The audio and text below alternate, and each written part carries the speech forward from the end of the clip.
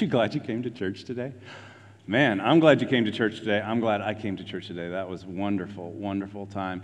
I'm curious, as we start things out, how many of you have a favorite writing utensil? Like, there's one that is just clearly head and shoulders above the rest. I see a few hands going up. Okay, a few more.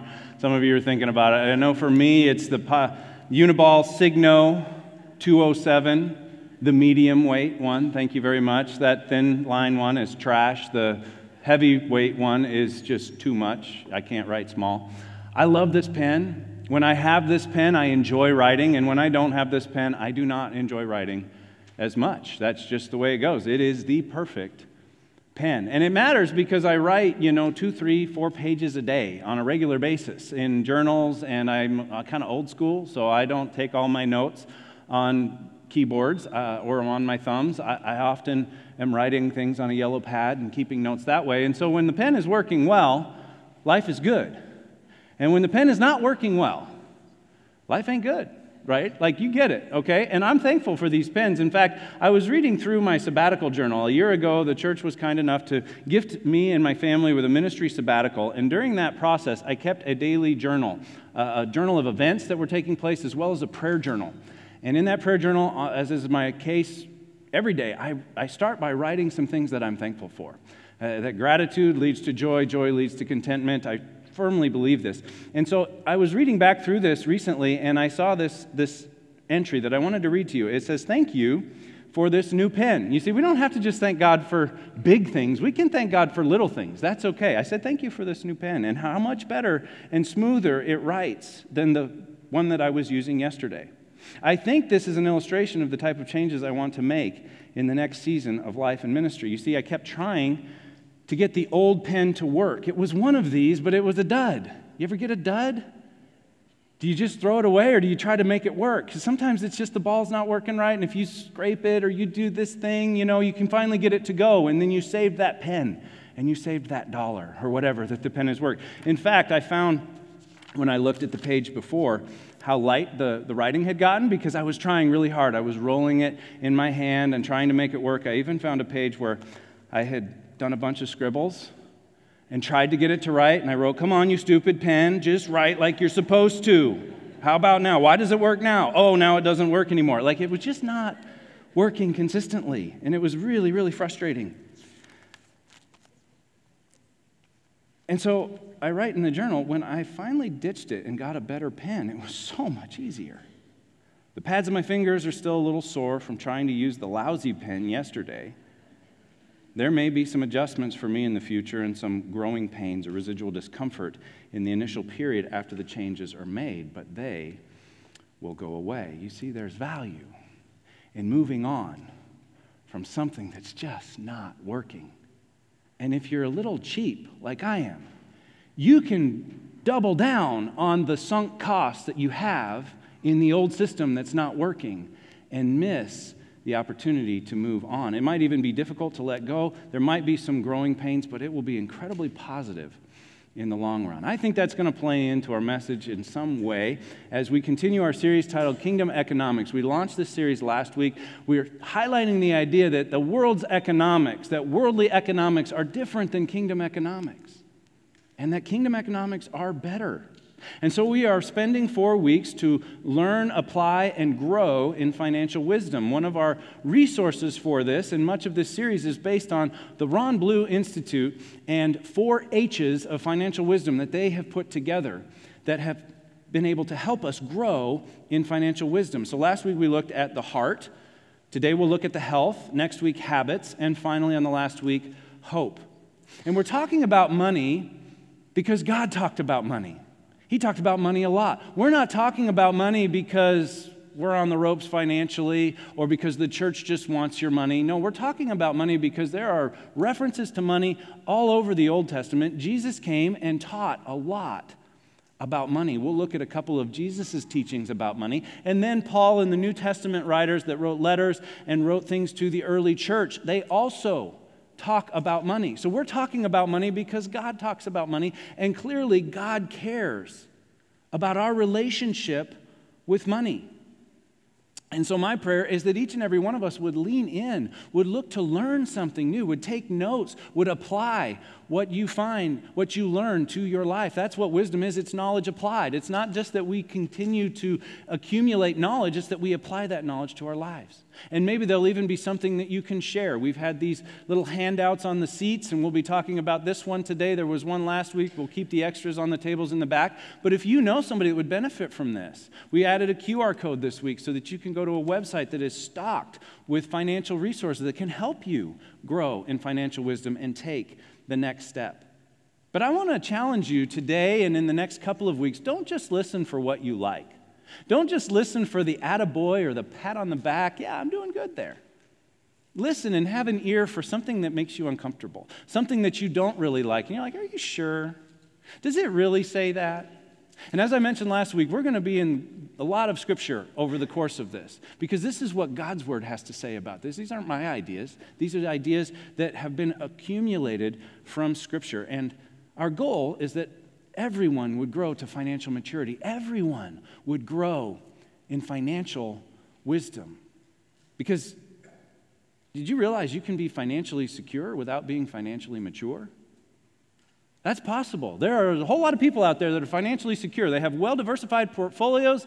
They can weather any economic storm. They have amassed tremendous resources. They're financially secure, but they are not financially mature in regards to kingdom economics. And there are people in the church that are not financially mature, even though they're relatively financially secure. And so I encourage the kids to pay attention as well. In some areas, I think kids probably have this down better than their adults. And we celebrate that we have kids in the service with us today. You might hear them from time to time, and that's just a joyful noise in our family of families. We do this on the fifth Sunday, whenever there's a fifth Sunday, which happens 4 times a year, because there'll be 5 Sundays.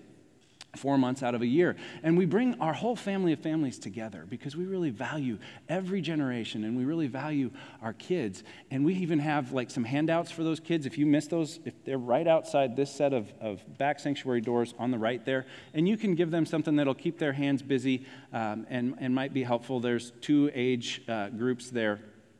But we really celebrate that. We celebrate that Generations Choir. Man, that was such a treat. Thank you to everyone who sang in the choir. Thank you to those who helped plan and prepare and lead that, because that was a tremendous blessing. But today we're going to talk about kingdom health.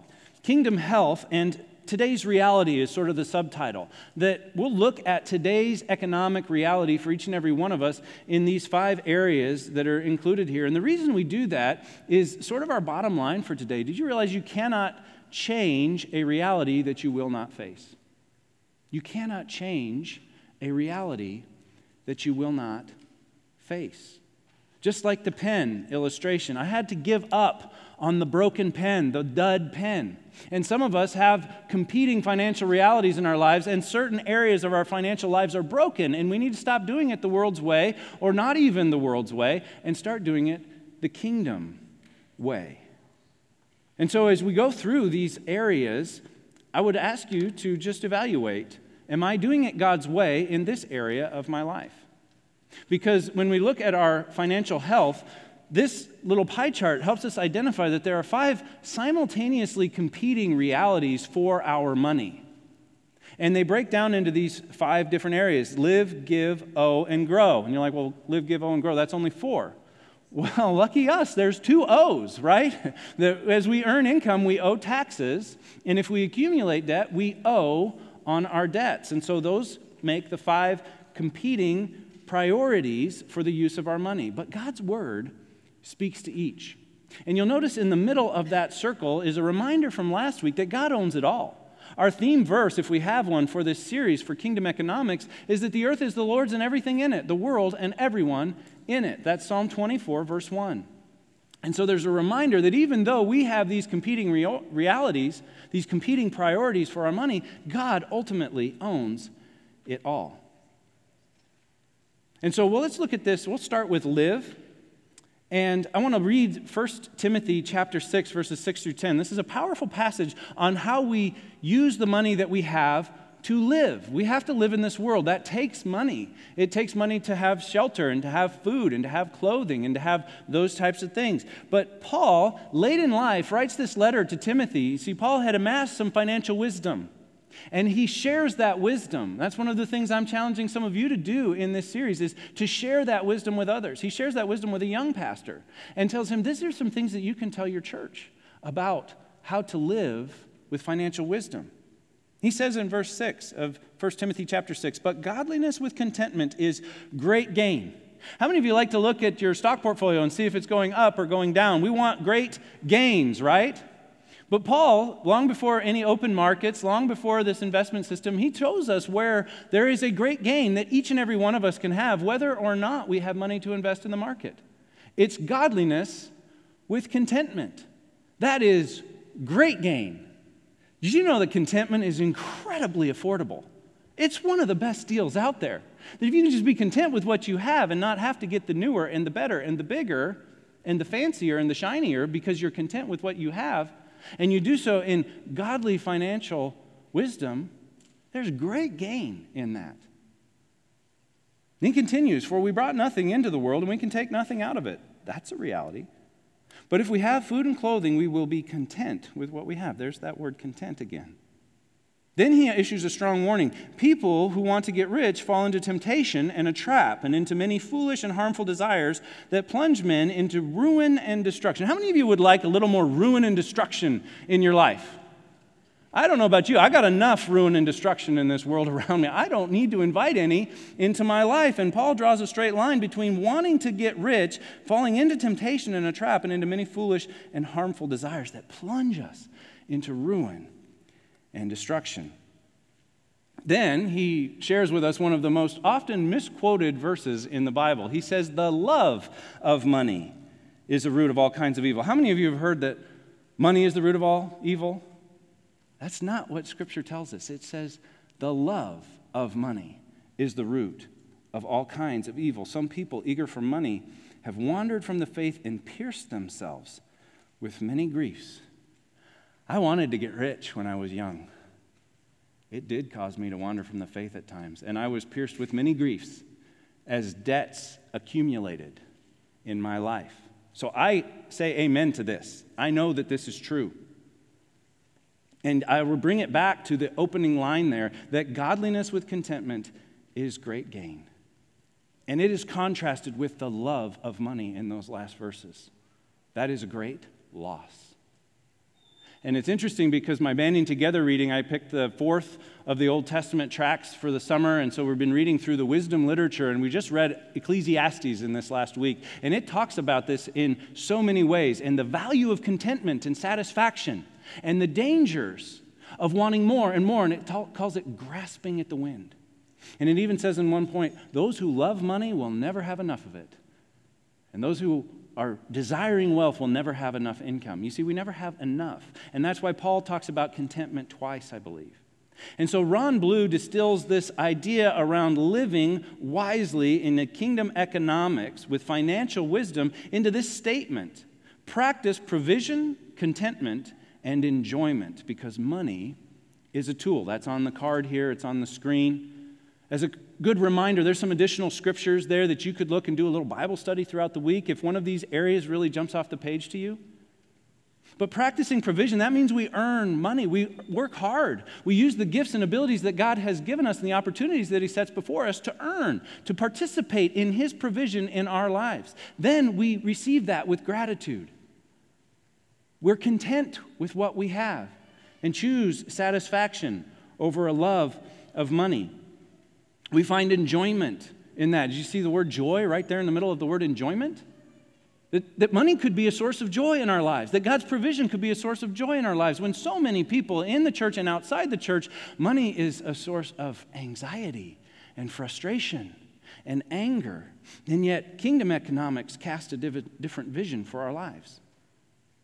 And we see money as a tool, so we choose to work hard, to be grateful, to love God more than we love money, and to steward the resources He gives us well. And there's a tremendous example of this. It happens to be John Wesley, who the Wesleyan church that Linwood is a part of was named after. In his book, 4 Lessons on Money from one of the world's richest preachers, not materially wealthy, but he was wealthy. Charles Edward White says this about John Wesley. In 1731, Wesley began to limit his expenses so that he would have more money to give to the poor. He records that one year his income was 30 pounds, and his living expenses were 28 pounds, so he had 2 pounds to give away. The next year, his income doubled through writing and speaking engagements, but he still lived on 28 pounds and gave 32 pounds away. In the third year, his income jumped again to 90 pounds, yet he lived on 28, giving 62 away. The fourth year, he made 120 pounds, but lived again on 28 and gave 92 pounds to the poor. He summarizes this way: Wesley believed that with increasing income, the Christian's standard of giving should increase, not his standard of living. 1 year late in his life, his income was slightly over 1,400 pounds, 50 times more than when he started. He gave away all except for 30 pounds. Now, that's a pretty extreme example, and you would say, boy, I don't know about that, Pastor Mark. You lost me there. But there are contemporary examples of people that have chosen this route as well. I remember hearing about Rick Warren, that he had started tithing and incrementally increasing his giving percentage when he became the pastor of a large megachurch in California. Then he wrote a book that sold 35 million copies. And his royalties were 7 figures every year. And he said he and his wife chose to become reverse tithers, to live on 10% and give 90% to expanding the kingdom work in the world. And he set an example for his congregation that has now planted a church in 165 different countries on earth. Tremendous kingdom impact through that decision to not allow the standard of living to increase forever, but to choose to increase our standard of giving. That leads us to the next one, to the give. We live, give, and grow. Giving is an area where I think some of our kids in the room might be able to teach us a thing or two. Kids by nature can be very generous, can't they? Like, we were surprised to learn that when we started giving our children we called it pay. We never gave them an allowance. You're like, nobody's going to give you money just for being alive. So you got chores, you can do those chores, and when you do those chores, you're going to get income. And we found that they never spent the money that we gave them until Christmas or birthdays so that they could buy gifts for each other. And we were really affirmed by that and a little challenged by that was what was in their heart and their desire to do. Jesus said a lot about money, and right in the middle of the Sermon on the Mount is one of his strongest and most clear teachings on money, and it has to do with giving. He says in Matthew 6, verses 19 through 24, "Do not store up for yourselves treasures on earth where moth and rust destroy, and where thieves break in and steal, but store up for yourselves treasures in heaven where moth and rust do not destroy, and where thieves do not break in and steal. For where your treasure is, there your heart will be also." And what he's basically saying, don't stockpile it all here. This is not what it's all about. It's all about there. It's all about the kingdom of heaven. It's all about sending it forward, because when you make investments into the kingdom of heaven, your heart follows those investments into the kingdom of heaven. If you've ever made a large sacrificial gift to a ministry or to a missionary or to some big kingdom initiative, your heart has followed that. You've found it easier to pray for those people. You've been interested in the newsletters. You've paid attention because your heart followed your money into that area of kingdom work. You see, when we treasure money, when we treasure time, and we choose to send that treasure into the kingdom of God, our hearts follow. And so Ron Blue summarizes the area of giving and that competing priority by saying, let me open my hand to release God's resources, because he wants my heart connected to his kingdom story. Did you realize God wants your heart connected to the kingdom story that he's writing in and through your life and in and through your community? And that when we send our treasure into the kingdom of God, our hearts follow it. And it becomes easier to serve, and it becomes easier to pray, and it becomes easier to do all of those things. When we release those things, we open our hands and release God's resources into kingdom investments, our hearts become connected to his kingdom story. Now, the biblical standard for giving here would be the tithe. Over and over in the Old Testament, we're told to give a tithe. And I think sometimes God just wanted to make the math really easy. You get $1, give a dime. You don't have to carry the 7. You don't have to do anything. You get $1, you give a dime. I'll play that game all day long. If anybody wants to get a stack of dollars, I'll go find a stack of dimes. You can give me $1, I'll give you a dime. Over and over and over. As long as you want to play that game, I'm happy to play that game. That's the way God set it up for us. He made it really easy. And he says, give a tithe. And it's interesting to me because if you read your Old Testament, you know that when the people of God moved into the promised land, in Judges, or Joshua, and then Judges, and you see the history, when they're dividing everything up, 11 of the 12 tribes got an allotment of land that would produce an income that would care for their needs. And one tribe, 1 out of 12, was not given an allotment of land. And the tithes from the other 11 were supposed to go so that the Levites wouldn't have to work the land, that they could live off the land as other people give sacrificially to support them, so that they could lead in worship, and they could lead in the teaching, and they could lead the nation spiritually. And it's fascinating to me that there were 11 tithes that came in, so there should be more than enough. There were offerings on top of that people could give so that the poor and those who had experienced financial hardship would have enough. Now, in the New Testament, the standard is generosity and giving cheerfully. That's what we see taught over and over again. And people have come to me and said, well, you know, the New Testament doesn't say much about tithing.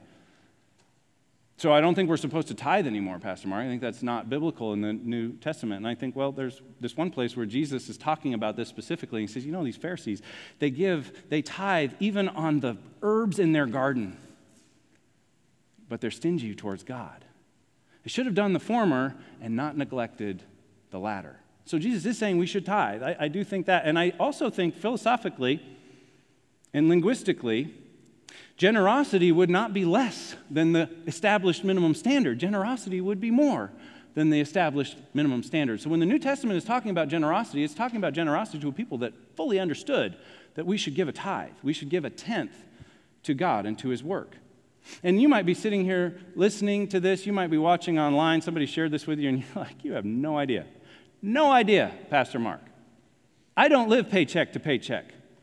I live paycheck to almost paycheck. I run out of money before I run out of month on a regular basis. And you're telling me I'm supposed to give 10%? There's no possible way. And to that I would say, just run from nothing. Watch God's principles begin to work in your life. Bring your life into alignment with biblical teaching. Don't settle for nothing. Give something. Give something. And grow in the grace of giving. And move from nothing to something. And then once you move from nothing to something, move from something to scheduled. Schedule it. There's ways that you can do this through our Church Center app or through giving online where you can schedule it. So it's not like I'm just going to drop a 20 in the plate if I happen to have cash, but I'm going to schedule it. I'm going to pick a percentage, and then I'm going to start to grow in that. And maybe it's 1, but the next year you get a raise, and now you can give 2, and then you can give 3, and then you can give 4. Fascinating thing about that John Wesley example that I hadn't noticed before was that first year he got 30 and he spent 28. Wesley didn't tithe in year 1. Tithe would have been 3 pounds. But eventually he kept growing his standard of giving to the point that he was giving way beyond a tithe. And so we don't just stop at scheduled. We don't just stop at tithe. We move on to sacrificial. We move on to making it a sacrificial gift. And I think this is where a lot of people in the modern church have gotten it wrong. They've stopped at a tithe, and they have not continued to exercise generosity and giving sacrificially. And we've seen this in our own life. You know, when we first started tithing, let's just say easy math. These are not our numbers. But it was a sacrifice. Say we were making $50,000 a year, and we were giving 5, and we had 45 left to live on. That was a huge sacrifice for us, and I remember it hurt. But now let's just double the numbers for easy math. If we're making $100,000 and we're giving 10, that means we only have $90,000 left to live on. Right?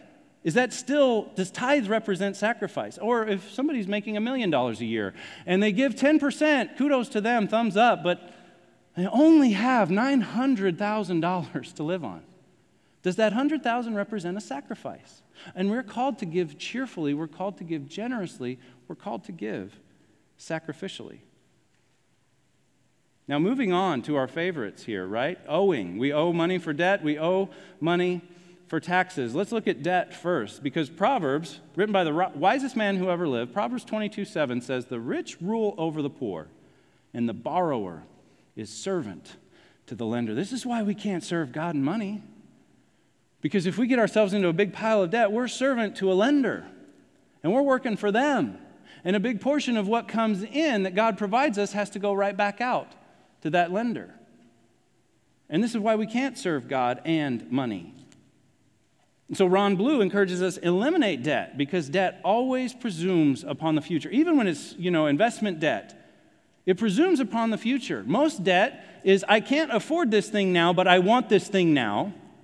And I got a decent job, so, I can borrow a whole pile of money and then I'll pay it back little by little over the years. And there are certain things in areas where you could make a case that this makes some sense. Appreciating assets, those types of things. But when you're doing that for a depreciating asset and you're presuming upon the future and the ability to keep earning that income, we all know people who have found out they couldn't pay that back. They made a presumption and then life changed. Or they made that presumption so many times that it got to the point that they couldn't even make their minimum payments and they had to go into bankruptcy. And so we see this presumption upon the future.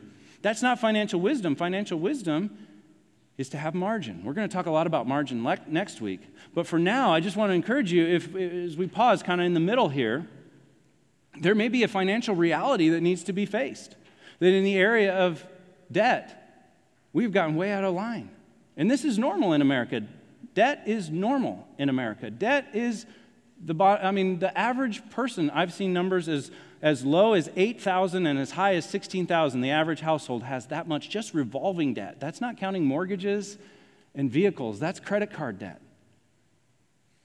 And so there may be a financial reality that needs to be faced here. Dave Ramsey was as helpful to us as anybody in the area of getting out of debt. We used to kind of just, hey, if we had money left on our credit line, we had money.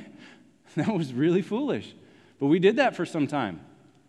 And it was Dave Ramsey who helped us to get out of debt through his principles, kingdom principles, I believe. No new debt. That was the first step that we had to take. We had to make a decision. We are not going into debt for anything at all. We saved up an emergency fund, and we said no more new debt. And then we started what he calls a debt snowball, where you list all your debts and you start giving all your extra income to the smallest one. Seems a little counterintuitive. But as soon as you pay that one off, you take everything you were given to that one and you put it down on the next one. And then that one goes away pretty fast. And then you move down to the next one and the next one. And pretty soon, you're completely debt-free. You can get out of debt. He encourages us to do that because that's where we find financial freedom. And he encourages us to do getting out of debt and to approaching that debt snowball with what he calls gazelle intensity. And I love this because it comes right from the pages of Scripture. In Proverbs 6, 4, and 5, these words are written from a parent to a child, presumably, who has come into debt, who has signed a security for a neighbor. He says, no, get out of that as quickly as you can. Allow no sleep to your eyes, no slumber to your eyelids. Free yourself like a gazelle from the hand of the hunter, like a bird from the snare of the fowler. That's gazelle intensity. If you've ever watched a gazelle trying to get away from a lion or a leopard that's gotten a hold of it, it is not this casual, if I have a little extra money, I'll put it on a credit card. No, they are getting out of that situation as quickly as possible. He gives some examples of gazelle intensity. He said, if you're in debt, you should eat beans and rice 6 days a week. And on the seventh day, when you get tired of beans and rice, you switch it up. You have rice and beans that night. Because you have gazelle intensity. You want to get out of debt as quickly as you can. The only time you go and see the inside of a restaurant is if you're working a second job in the kitchen. You're not going to restaurants. You've got gazelle intensity. You've broken your finances. You want to get out of debt as quickly as possible. He summarizes gazelle intensity with this idea that you live like no one else. Because debt is dumb and debt is normal. And everybody's going into debt. You live like no one else so that one day you can live like no one else. One day you can have the life you dreamed of and not have to finance it. And not have to pay it back for 36 months or 48 months or the next 30 years. He says you live like no one else so that one day you can live like no one else and give like no one else. This points us back to our last one, that we would have more resources to give, more resources to share. And I remember the turning point for us when we really got serious about getting out of debt. There were a confluence of circumstances that were happening, but one that rises to the surface for me was I was standing in line at a Walmart pharmacy in West Virginia. And I was waiting to get my prescription, but I was overhearing the situation that was taking place in front of me. And there was a woman there whose insurance had gotten messed up, and she needed medicine for her son. And they couldn't give it to her unless she could pay $300. Something had got messed up. She was going to have to call the insurance. She said, you don't understand. I can't leave here without that medicine. My kid needs it. And they said, I'm sorry, ma'am, you don't understand. We can't give it to you unless you can give us $300. And she said, I don't have $300. And there's this tension going on inside of me, and I know I should have paid for her money, for her medicine. I should have just said, I will pay for your medicine. But I didn't. I missed that opportunity because we were in debt, and there was just, I couldn't imagine an extra $300 that month. And I remember crying about it on the way home. I remember having a conversation with Heather. I was like, we got to get out of debt so we can help people in these situations. And that was when we really got serious about getting out of debt and tackling our debt snowball. And praise God, now we've paid for people's groceries when their SNAP card was messed up. We've bought tires for people that really needed a new set of tires. We've been able to do those things because we were out of debt and we had that margin in our lives. And so one of the things that probably blessed me the most at the beginning of COVID and the pandemic, and when the government was sending out checks, stimulus packages, there were people that were calling us up and said, we got this check, we don't need it. Do you know somebody in the church that needs it? Could we bring it in, give it to you? You can give it to them. They don't even know who it came from. We don't need to know. We trust you guys to do that. And so we were able to help some people that were without income and where their stimulus wasn't enough.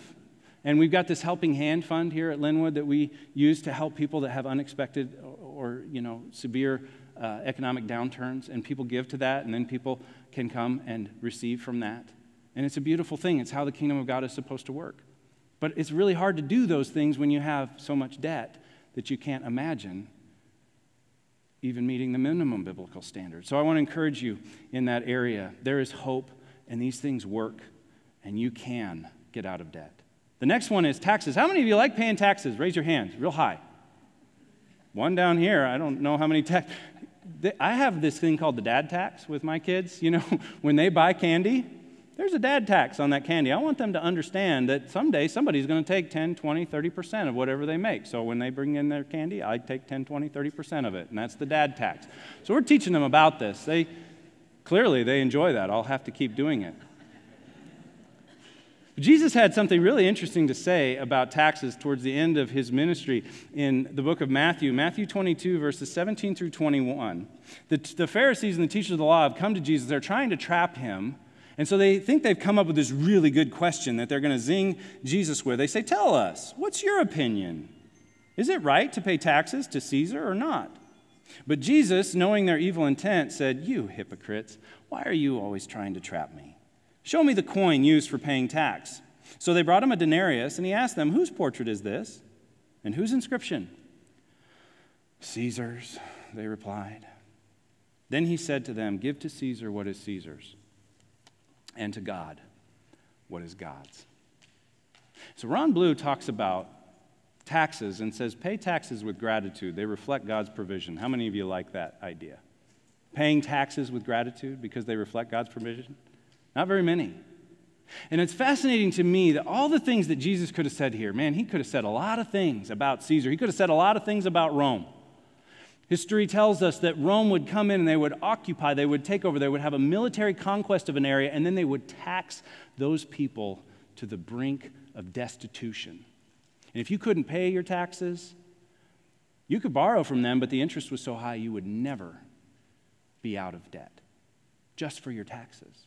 And they did all of this without positive social programs. There were no welfare lines. There was nothing from Roman taxation that benefited the people of Israel, with the possible exception of better roads, just so they could cart everything back to Rome and build one of the most beautiful cities that the world has ever seen. That's how Rome handled things. It was the most oppressive political system imaginable for the people of Israel.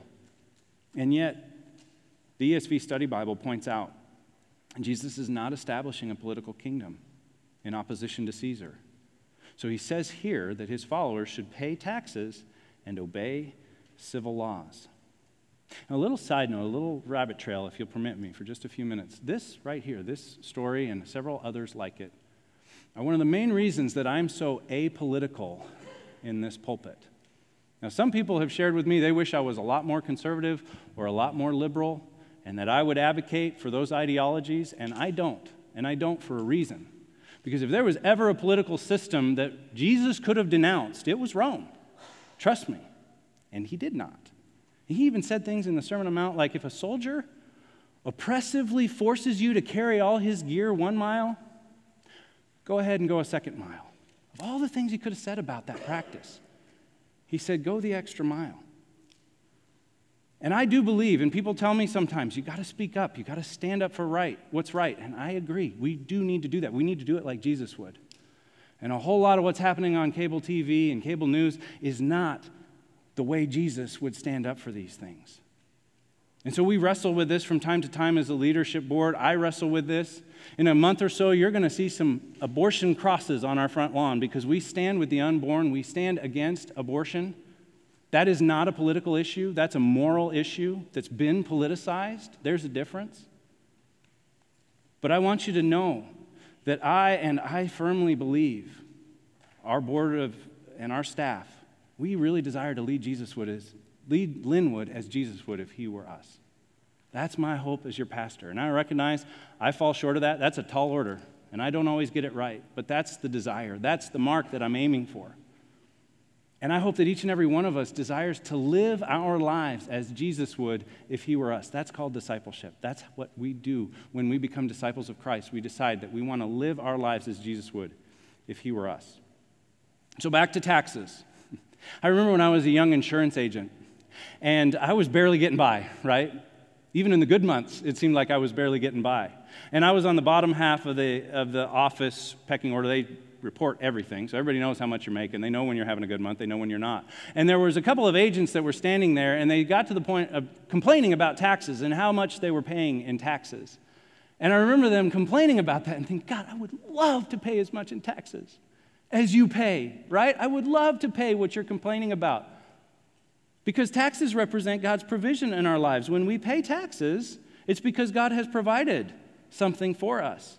And not only that, but our taxes provide things that we benefit from tremendously. I don't like paying taxes, but I do like what taxes pay for in so many ways. And do I think that our government could do a better job of handling those resources? Absolutely. Do I think they should be held accountable when they don't? Absolutely. But I don't want to be angry about paying for something that I benefit from and represents God's provision in my life. So I encourage you, pay taxes with gratitude. They reflect God's provision. You got to pay them whether you're grateful or not. Might as well be grateful. Gratitude leads to joy. Joy leads to contentment. Last one, grow. We want to grow our money, right? Now you might say, well, this seems incompatible with this idea of give it all away like John Wesley.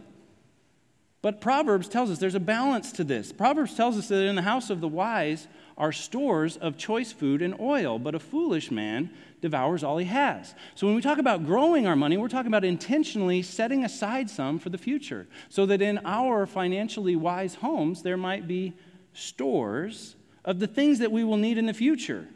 Choice food and oil. That's wise, that's wisdom, but it's contrasted by a foolish man who devours all he has. Again, this is something where our kids, I am so pleased when I see how our kids handle money and how they save money. When I got my hands on some money, I rode my bike out to Pomaida and I bought candy with that money. Almost every time. Unless it was a lot of money, and then I'd save a little bit so I could have candy later. You notice a trend. Our kids save their money. It's awesome. And I'm reading things about how Gen Z is a saving generation, and it's messing with the markets a little bit, and they're trying to figure out how do we get Gen Z to spend more than they make? That's what the world's economic system is trying to figure out. They were really good at it with baby boomers and Gen X. But they're trying to figure out how to get Gen Z to spend more than they make because they're a saving generation. And I think we can learn something from them. Maybe have a conversation with your kids or your grandkids and learn some wisdom from them. Ron Blue summarizes the area of growing by demonstrating financial maturity by giving up today's desires for tomorrow's benefit. We choose to save before we spend.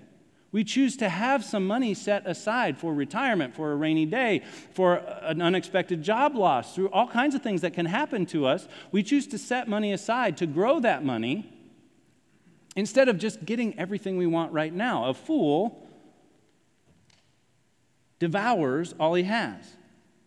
And so we demonstrate financial maturity. We demonstrate our faith with our finances. We talked about that last week.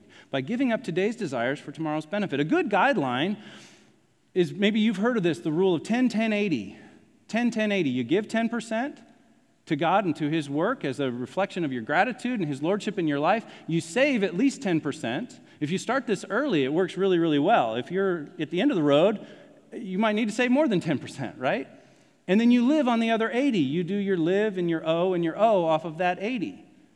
Maybe those numbers don't work for you. Maybe sacrificial giving is 20, 10, 70. You get to decide. Maybe you need to save a little more for college or for retirement or something like that. You can see these things coming. Proverbs also says, a wise man sees trouble coming or sees a need coming and makes the adjustment, but a fool keeps on going and suffers harm.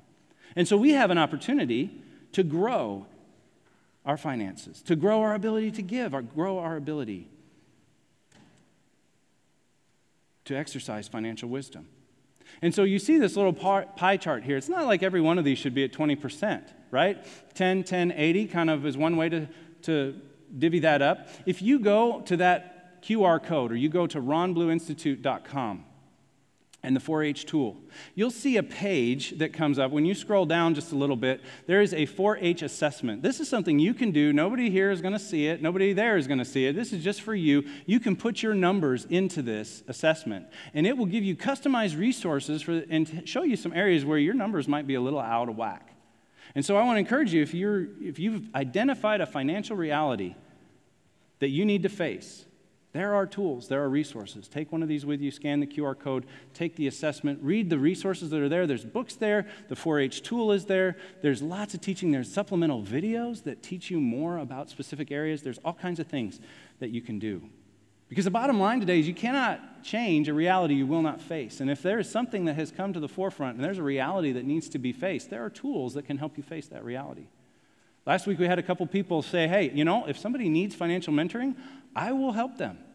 If you're one of those people that needs financial mentoring, put that on your connection card. We've got a ministry in town that we partner with that can also provide tremendous resources in financial mentoring and moving on and taking these steps. If there's a reality you need to face today, if there's a pen that you've been trying to write with and you keep turning it and you just keep spending more than you make, or you just keep not giving, not becoming generous, whatever it is, it's not working, quit spinning it around. Just chuck it.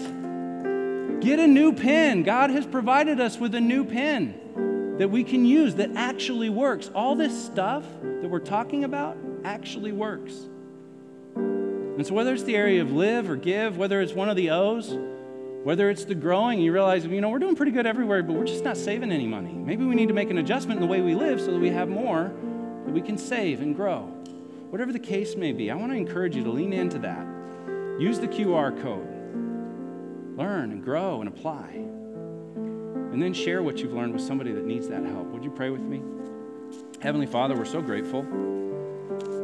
So grateful for all the wisdom that your word contains about how we can live with financial wisdom, how we can live in the kingdom economics, how our current reality doesn't have to be our permanent reality. If there's something that's not lining up with biblical wisdom in regards to kingdom economics, I pray that your Spirit would show us that we would lean into that we would face that reality and start doing it your way. Be with us now as we respond. However we choose to respond, may we respond in faith to your word, what you have revealed to us through it. In Jesus' name we pray. Amen.